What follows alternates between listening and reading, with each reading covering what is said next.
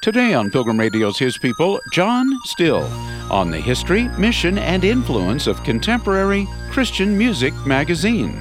We always tried to tell the truth as best we could determine it. We were not an advocacy publication. We weren't here just to promote Christian music. What we were advocating about was getting the gospel out there better and having the gospel be relevant to modern culture. John Styll, next. In 1978, contemporary Christian music was in its very early years, and a man named John Styll believed it needed its own magazine. He was at the helm of the publication for more than 20 years, overseeing its growth, which paralleled that of the contemporary Christian music industry. John, tell us the story of how you started Contemporary Christian Music magazine. Its first issue was published in July of 1978. So that was a minute ago. At that time, the Jesus movement had subsided a little bit, quite a bit actually. Jesus music was not really the term in vogue for the new contemporary Christian music that was coming out of the different labels. And me and some friends, partners, were publishing a magazine in Orange County, California called Contemporary Christian Acts, ACTS, like a modern day Acts of the Apostles. And it had sections on sports and family and music. And it was a local publication for the Orange County, California Christian community. And I became the editor of the music section because I had some journalism experience and I had some interview experience and could, write those stories. It was a tabloid newspaper. And at some point, we did a little trip around the country, talked to some music folks about whether they felt there was a need to have a publication devoted just to music. And we thought of it as a trade publication, meaning it was a business-to-business idea that radio stations and retail stores and artists and whatnot would be the subscribers. And we got a mixed reaction, but decided to go ahead anyway. And I became the editor because, for the same reason I was the editor of the music section of Contemporary Christian Acts, I was there. And I didn't know anything about publishing at all. But we had to sell advertising and we had to do circulation marketing and we had to do graphics and all the stuff. It started that way. The music section of Contemporary Christian Acts became its own publication called Contemporary Christian Music. It had the exact same design, the exact same fonts, the exact same organizational style. Instead of sections on sports and family and music, we had sections on retailing and radio and stuff like that. And that's how it began. The first cover featured Debbie Boone and the Boone Girls. She was on the heels of her giant hit, You Light Up My Life. Yeah. No one had interviewed her yet, so we got that interview. And it took everything we had to put out that first issue. And I just said, I can't imagine us doing another one of these. But the next month, somehow we did. And it's been coming out, we've been in it for 40 years. So that started in July 1978. July of 1978. Do you remember anything else? Anything else you featured in there? I don't. I could tell you what a lot of the covers were. But we had a lot of the content of the magazine, the community we were trying to serve. It became consumer facing. So we had listings of concerts, who was going to be in concert where around the country, because unlike Contemporary Christian Acts, Contemporary Christian Music was a national publication. And it started off out of the gate at like 10,000 circulation. We did reviews of new albums. We did sales and airplay charts, all the stuff you'd expect out of a trade magazine. Our goal was to make the quote-unquote industry better. Because if the industry was better, it would be more effective at reaching people. That was really what was behind the thought. And honestly, we thought we could make some money with it. Sure. We might have been right about the first part. We weren't about the second. So there was a little bit of a mission or an evangelistic impulse to get the message of the gospel of Christ, which birthed contemporary Christian music right out of the Jesus movement. Unlike today, Christian music radio was not ubiquitous. There were very few radio stations, and the ones that were there were honestly not that good. And we wanted to provide tools to help them become better. And I know that sounds really, really bodacious and braggadocious and whatever else you want to say. We thought very highly of ourselves, but we were just providing information. We had expert people writing for us who, if you read their stuff, you would be smarter at the end of the day about all of this. Plus, there wasn't really a way nationally for folks to find out what was going on, to learn about the industry, to learn about each other, to learn about the artists. So interviews with artists became very key. And so everybody had the same book and page, and it was pre-internet, obviously. So we didn't have the tools that exist today. What we have today basically makes a magazine like we were doing unnecessary. But it was very necessary back then. Do you recall maybe which issue, which article might have been, garnered the most attention, the most feedback? Oh, there's a couple. There's an interesting phenomenon. The stuff, we were critics. Critics have a bit of a highbrow look at things, a little bit elitist, perhaps. And so some of the things that critics or elites think are really good don't resonate with the public at all. And stuff we think is ho-hum sometimes goes huge, great. They love it. So, we've had artist interviews that we thought, oh, well, but we get a great response. And then we have stuff, man, we're like, this is art. People are going to love it. And you get crickets. It's just kind of the way it is. Yeah.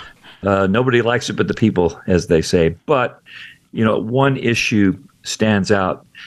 We changed formats over the years. It started out in a large format, tabloid style on newsprint. It was in full color from day one. And at some point, there was an issue in, I think it was November of 79. Andre Crouch was on the cover, and we switched the outside cover to glossy paper. Then in 1981, I think, we officially changed the name to CCM Magazine, if my memory serves correctly, and we had Steve Camp on the cover. In the course of his interview, in trying to make a very emphatic point, Steve used a 2-syllable synonym for fertilizer. And after a lot of discussion, we decided to print the whole thing. Oh. We were trying to get a little more edgy and all that kind of stuff.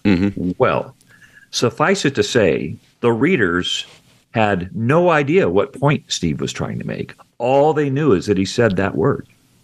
And they fired off letters to us like you would not believe. At the end, it seems like a tempest in a teapot. At the end of the day, I wish we hadn't done that, because it did take away from some very valid points he was making. Because they couldn't see or hear anything that was being said because there was this giant flashing sign going on. Oh boy! And so that was unfortunate. Amy Grant has drawn her share of controversy for various reasons, as have other artists.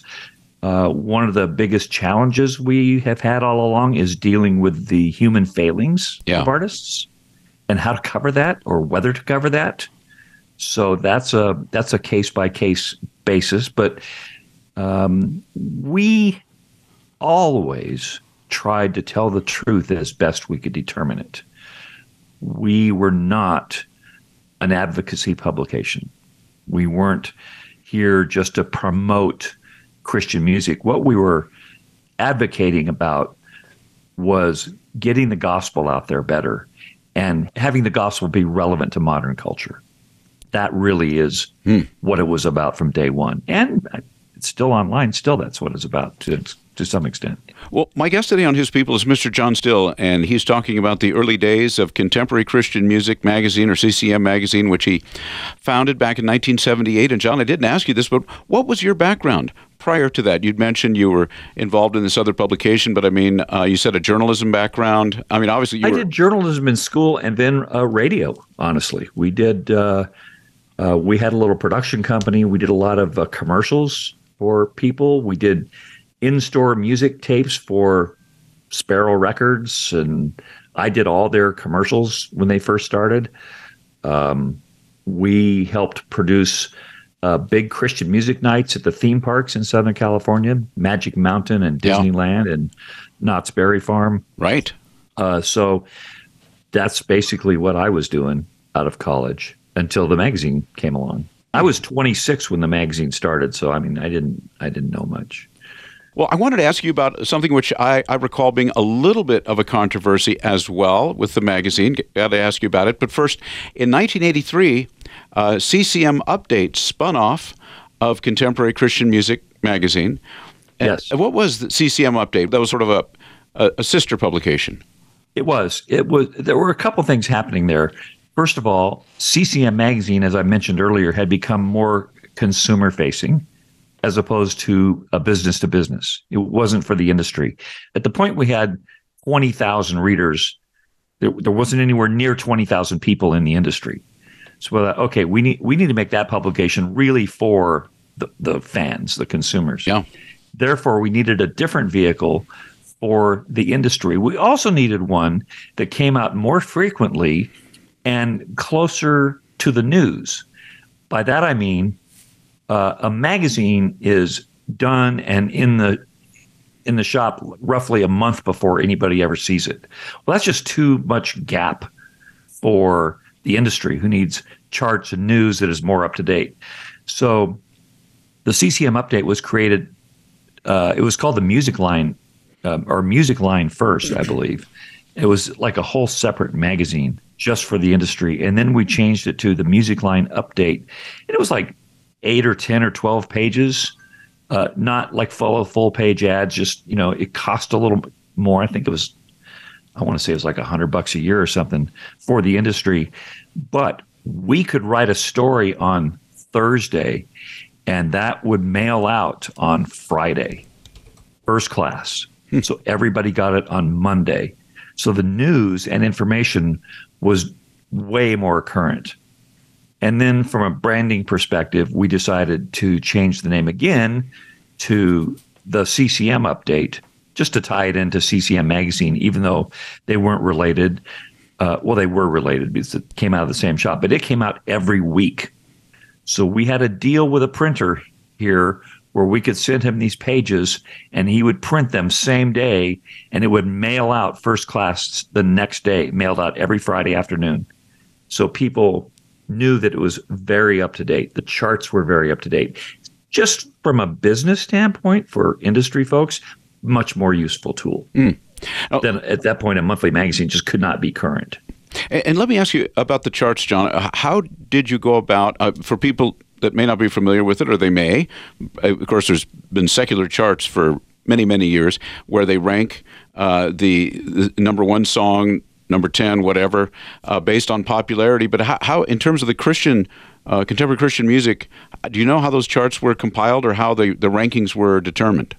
As a matter of fact, I do. Oh. We had a network of radio stations and retail stores, and they reported into us every week what they were playing. So you guys may, for example, have your top 20, and you would send us your top 20, and then we would assign your number 20 song, let's say, 5 points.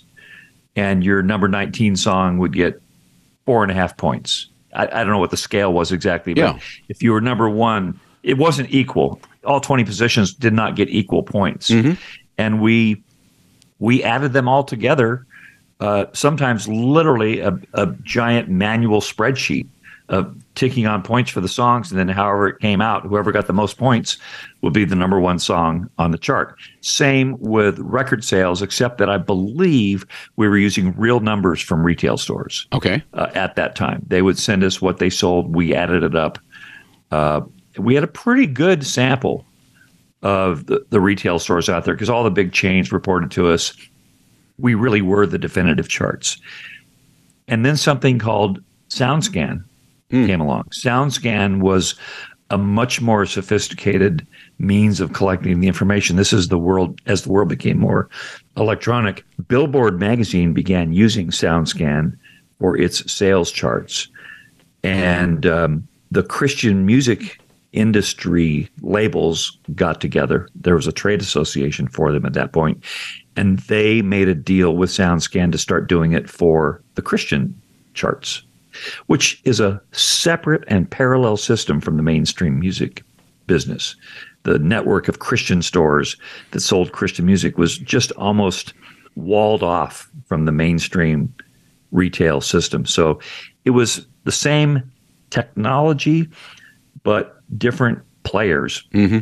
So when SoundScan came to the Christian world, the CCM charts changed over to SoundScan charts. It was the definitive, most credible chart. So we started off doing it by hand with reports from retailers and radio stations, and by format. We had, different radio formats, different music styles. We got criticized once by some people who thought we were ranking ministries in order of importance. Completely not what it was. But that was a whole nother controversy. Yeah, I did want to ask you about that because I seem to recall, and we were subscribing to the magazine at that time, and as I recall, there was an open letter from a bunch of the artists. I seem to recall Scott Wesley Brown might have been in the thick of that, and some others, and they felt like the artists, that it was causing them to be competitors, because you had the songs ranked rather than fellow ministers. And I think they were kind of either pleading with you or what have you to not do the charts. Can you talk about that and what came of that? Obviously, the charts continued. Well, they did, because the charts are not they're not a spiritual thing. They are mathematical equations, the results of what is. It's about the truth. Here is what's happening. If you're a retail store, for example, and you need guidance on what to buy for your store, the inventory to carry, you need to know what people are interested in. Yeah. For whatever reason. We're not judging the reason for people's interest. And so if you did not have a guide like that, you might waste a lot of money investing in product that no one's going to buy. I hate to use the term product about it, but while the artists, I love these artists, by the way, they fancied themselves as above criticism, which was another part of it, and above being ranked this way, they didn't mind at all collecting the royalty checks. So, there's a conflict there because you've got a theological layer, you've got ministry versus entertainment, all these binaries and trinaries that are competing for, what's most important. So there were a couple artists who were feeling pretty intense about this. I believe that one of them was at an event and somebody said, well, I almost didn't buy your album because of the review in CCM magazine. And the artist was like, well, that person might have been deprived of hearing the gospel because of that review. That's like the worst thing in the world. First of all, I think it's pretty arrogant of an artist to think that might be the case. That's the only way God's going to get to that person. There were a couple people after the letter came out and was sent to us, a couple of well-known artists, so I won't embarrass by naming, but they called me up directly and said, could you please take my name off the letter? To which I used a famous Larry Norman line, was be careful what you sign. Their names remained on the letter, and we wrote a rather lengthy response explaining our position about reviews. The thought is, if you're asking people to pay $10 or whatever the price is, $15 for a CD or an album, then somebody has the right to say how it is. Is it a good album? Is it not a good album? And again, it's a very tricky prospect because I talked to one of the mainstream reviewers from our local newspaper here in Nashville, the Tennessean, and he was like, I don't know how to review praise and worship albums. Is it about how good the music is? Is it about whether it really leads you in worship, how well it does that? I said, no, you can't review that. He says, we don't know what to say about these because they lead with lyrics, not music. And Christian music has kind of done that over the years. It's all about the lyrics. And the music's just a carrier for the message. Yeah. Well, there are some people who think the music is more important than that. I used to have arguments with people like Keith Green. He says, no, music's just a tool. I'm like, no, there's an aesthetic associated with music and art that enhances the content of it. It's not just a carrier for content, for messages. That's propaganda. Anyway, so that was just a huge discussion. But I think a point we made in the letter, if you don't want to participate in this system, then don't. Do what Keith Green did. Give your stuff away for free. If someone wants it, give it away for free. And of course, that's not how the thing's built. The Christian music business is parallel to the mainstream music business. All the same business stuff goes on there. Yeah. People get all up in a twit over stuff that seems important. I got a little note from Barry McGuire after that came out, and he says, my, what a tempest in a teapot. You were involved in publishing, editing CCM Magazine for 20 years, 21 years, something like that? Yeah, something like that. 23, I think. Was there a point in that period where you believe CCM or contemporary Christian music sort of reached its apex of popularity, or was it still growing when you moved away from it?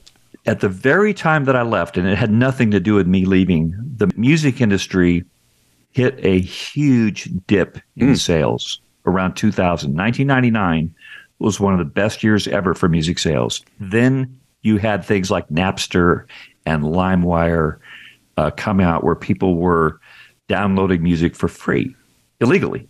Yeah. And sad to say, the Christian audience was not an exception at all to that. And so sales really dipped. Sales, which is just one metric, but more and more artists were getting signed, more and more stuff was happening. There were more and more concerts building the last half of the 70s and then into the 80s. And then CDs came out in 1983, and people began replacing their vinyl with CDs. That was true in mainstream music and also in Christian music. So that gave a nice lift to sales. And the 90s were go-go times. I mean, it was cooking with gas, so to speak. Mm-hmm. And then this giant dip. I mean, there were interruptions. There was a recession in 83 and different things happened. But this giant dip due to illegal downloading. And it has been climbing back ever since, to where now, no one foresaw streaming back then. Yeah. Now, most of the industry's revenue is from streaming, not from sales. It's a completely different business model. And it also has become a hard time for print publications because there's just not much need for them. My neighbor across the street was the national or international service manager for the company that built the presses that we printed the publication on. And he said it's just scrap iron now, those presses all over the world. People can't even get rid of them. There's just hardly any real print business going on. It's kind of sad to see, but it's just sort of the way it is. Changing times. Obviously, contemporary Christian music sort of paralleled, it sort of was birthed out of the Jesus movement. Everybody was young. They were in their younger years, and now the people that were young then, of course, are in their older years today. Is there a reasonably good contingent of younger generation people like Gen Z, millennials that are listening to contemporary Christian music, or is it still mostly in the older demographic, in the older groups? In other words, are the younger people more going with whatever is the popular style? We call it secular music. My personal opinion is there's two types of music, good and bad. And we should try to listen to good music, no matter what its source. Because you know what? Out of the mainstream world, there is some fantastic stuff that is worthy of a Christian paying attention to. And in the Christian world, there's some stuff that is not worthy of anyone listening to. Part of what we were trying to do is point people to the good. Mm-hmm. But also, in those early days, there was a binary of you either listen, is it secular or is it Christian? Everybody wanted to put things in a box. And if it was secular, they didn't listen to it because secular equaled evil. I think that wall kind of broke down with Gen X. And I think they started listening to, I mean, at one point there was a chart out there that you could get in a Christian bookstore. If you like REM, you'll like so-and-so. Yeah. They're trying to protect people from something. But I think Gen X started to feel the need not to be protected from that anymore. And I think that's continued. I don't think people put the music in those kind of boxes.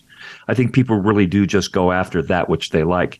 And that, in some ways, hasn't been so good for the Christian music industry. I mean, it's, from what I understand, really a shadow of its former self. And yet, to be encouraging, the church is alive and well, and music is still being sung in church.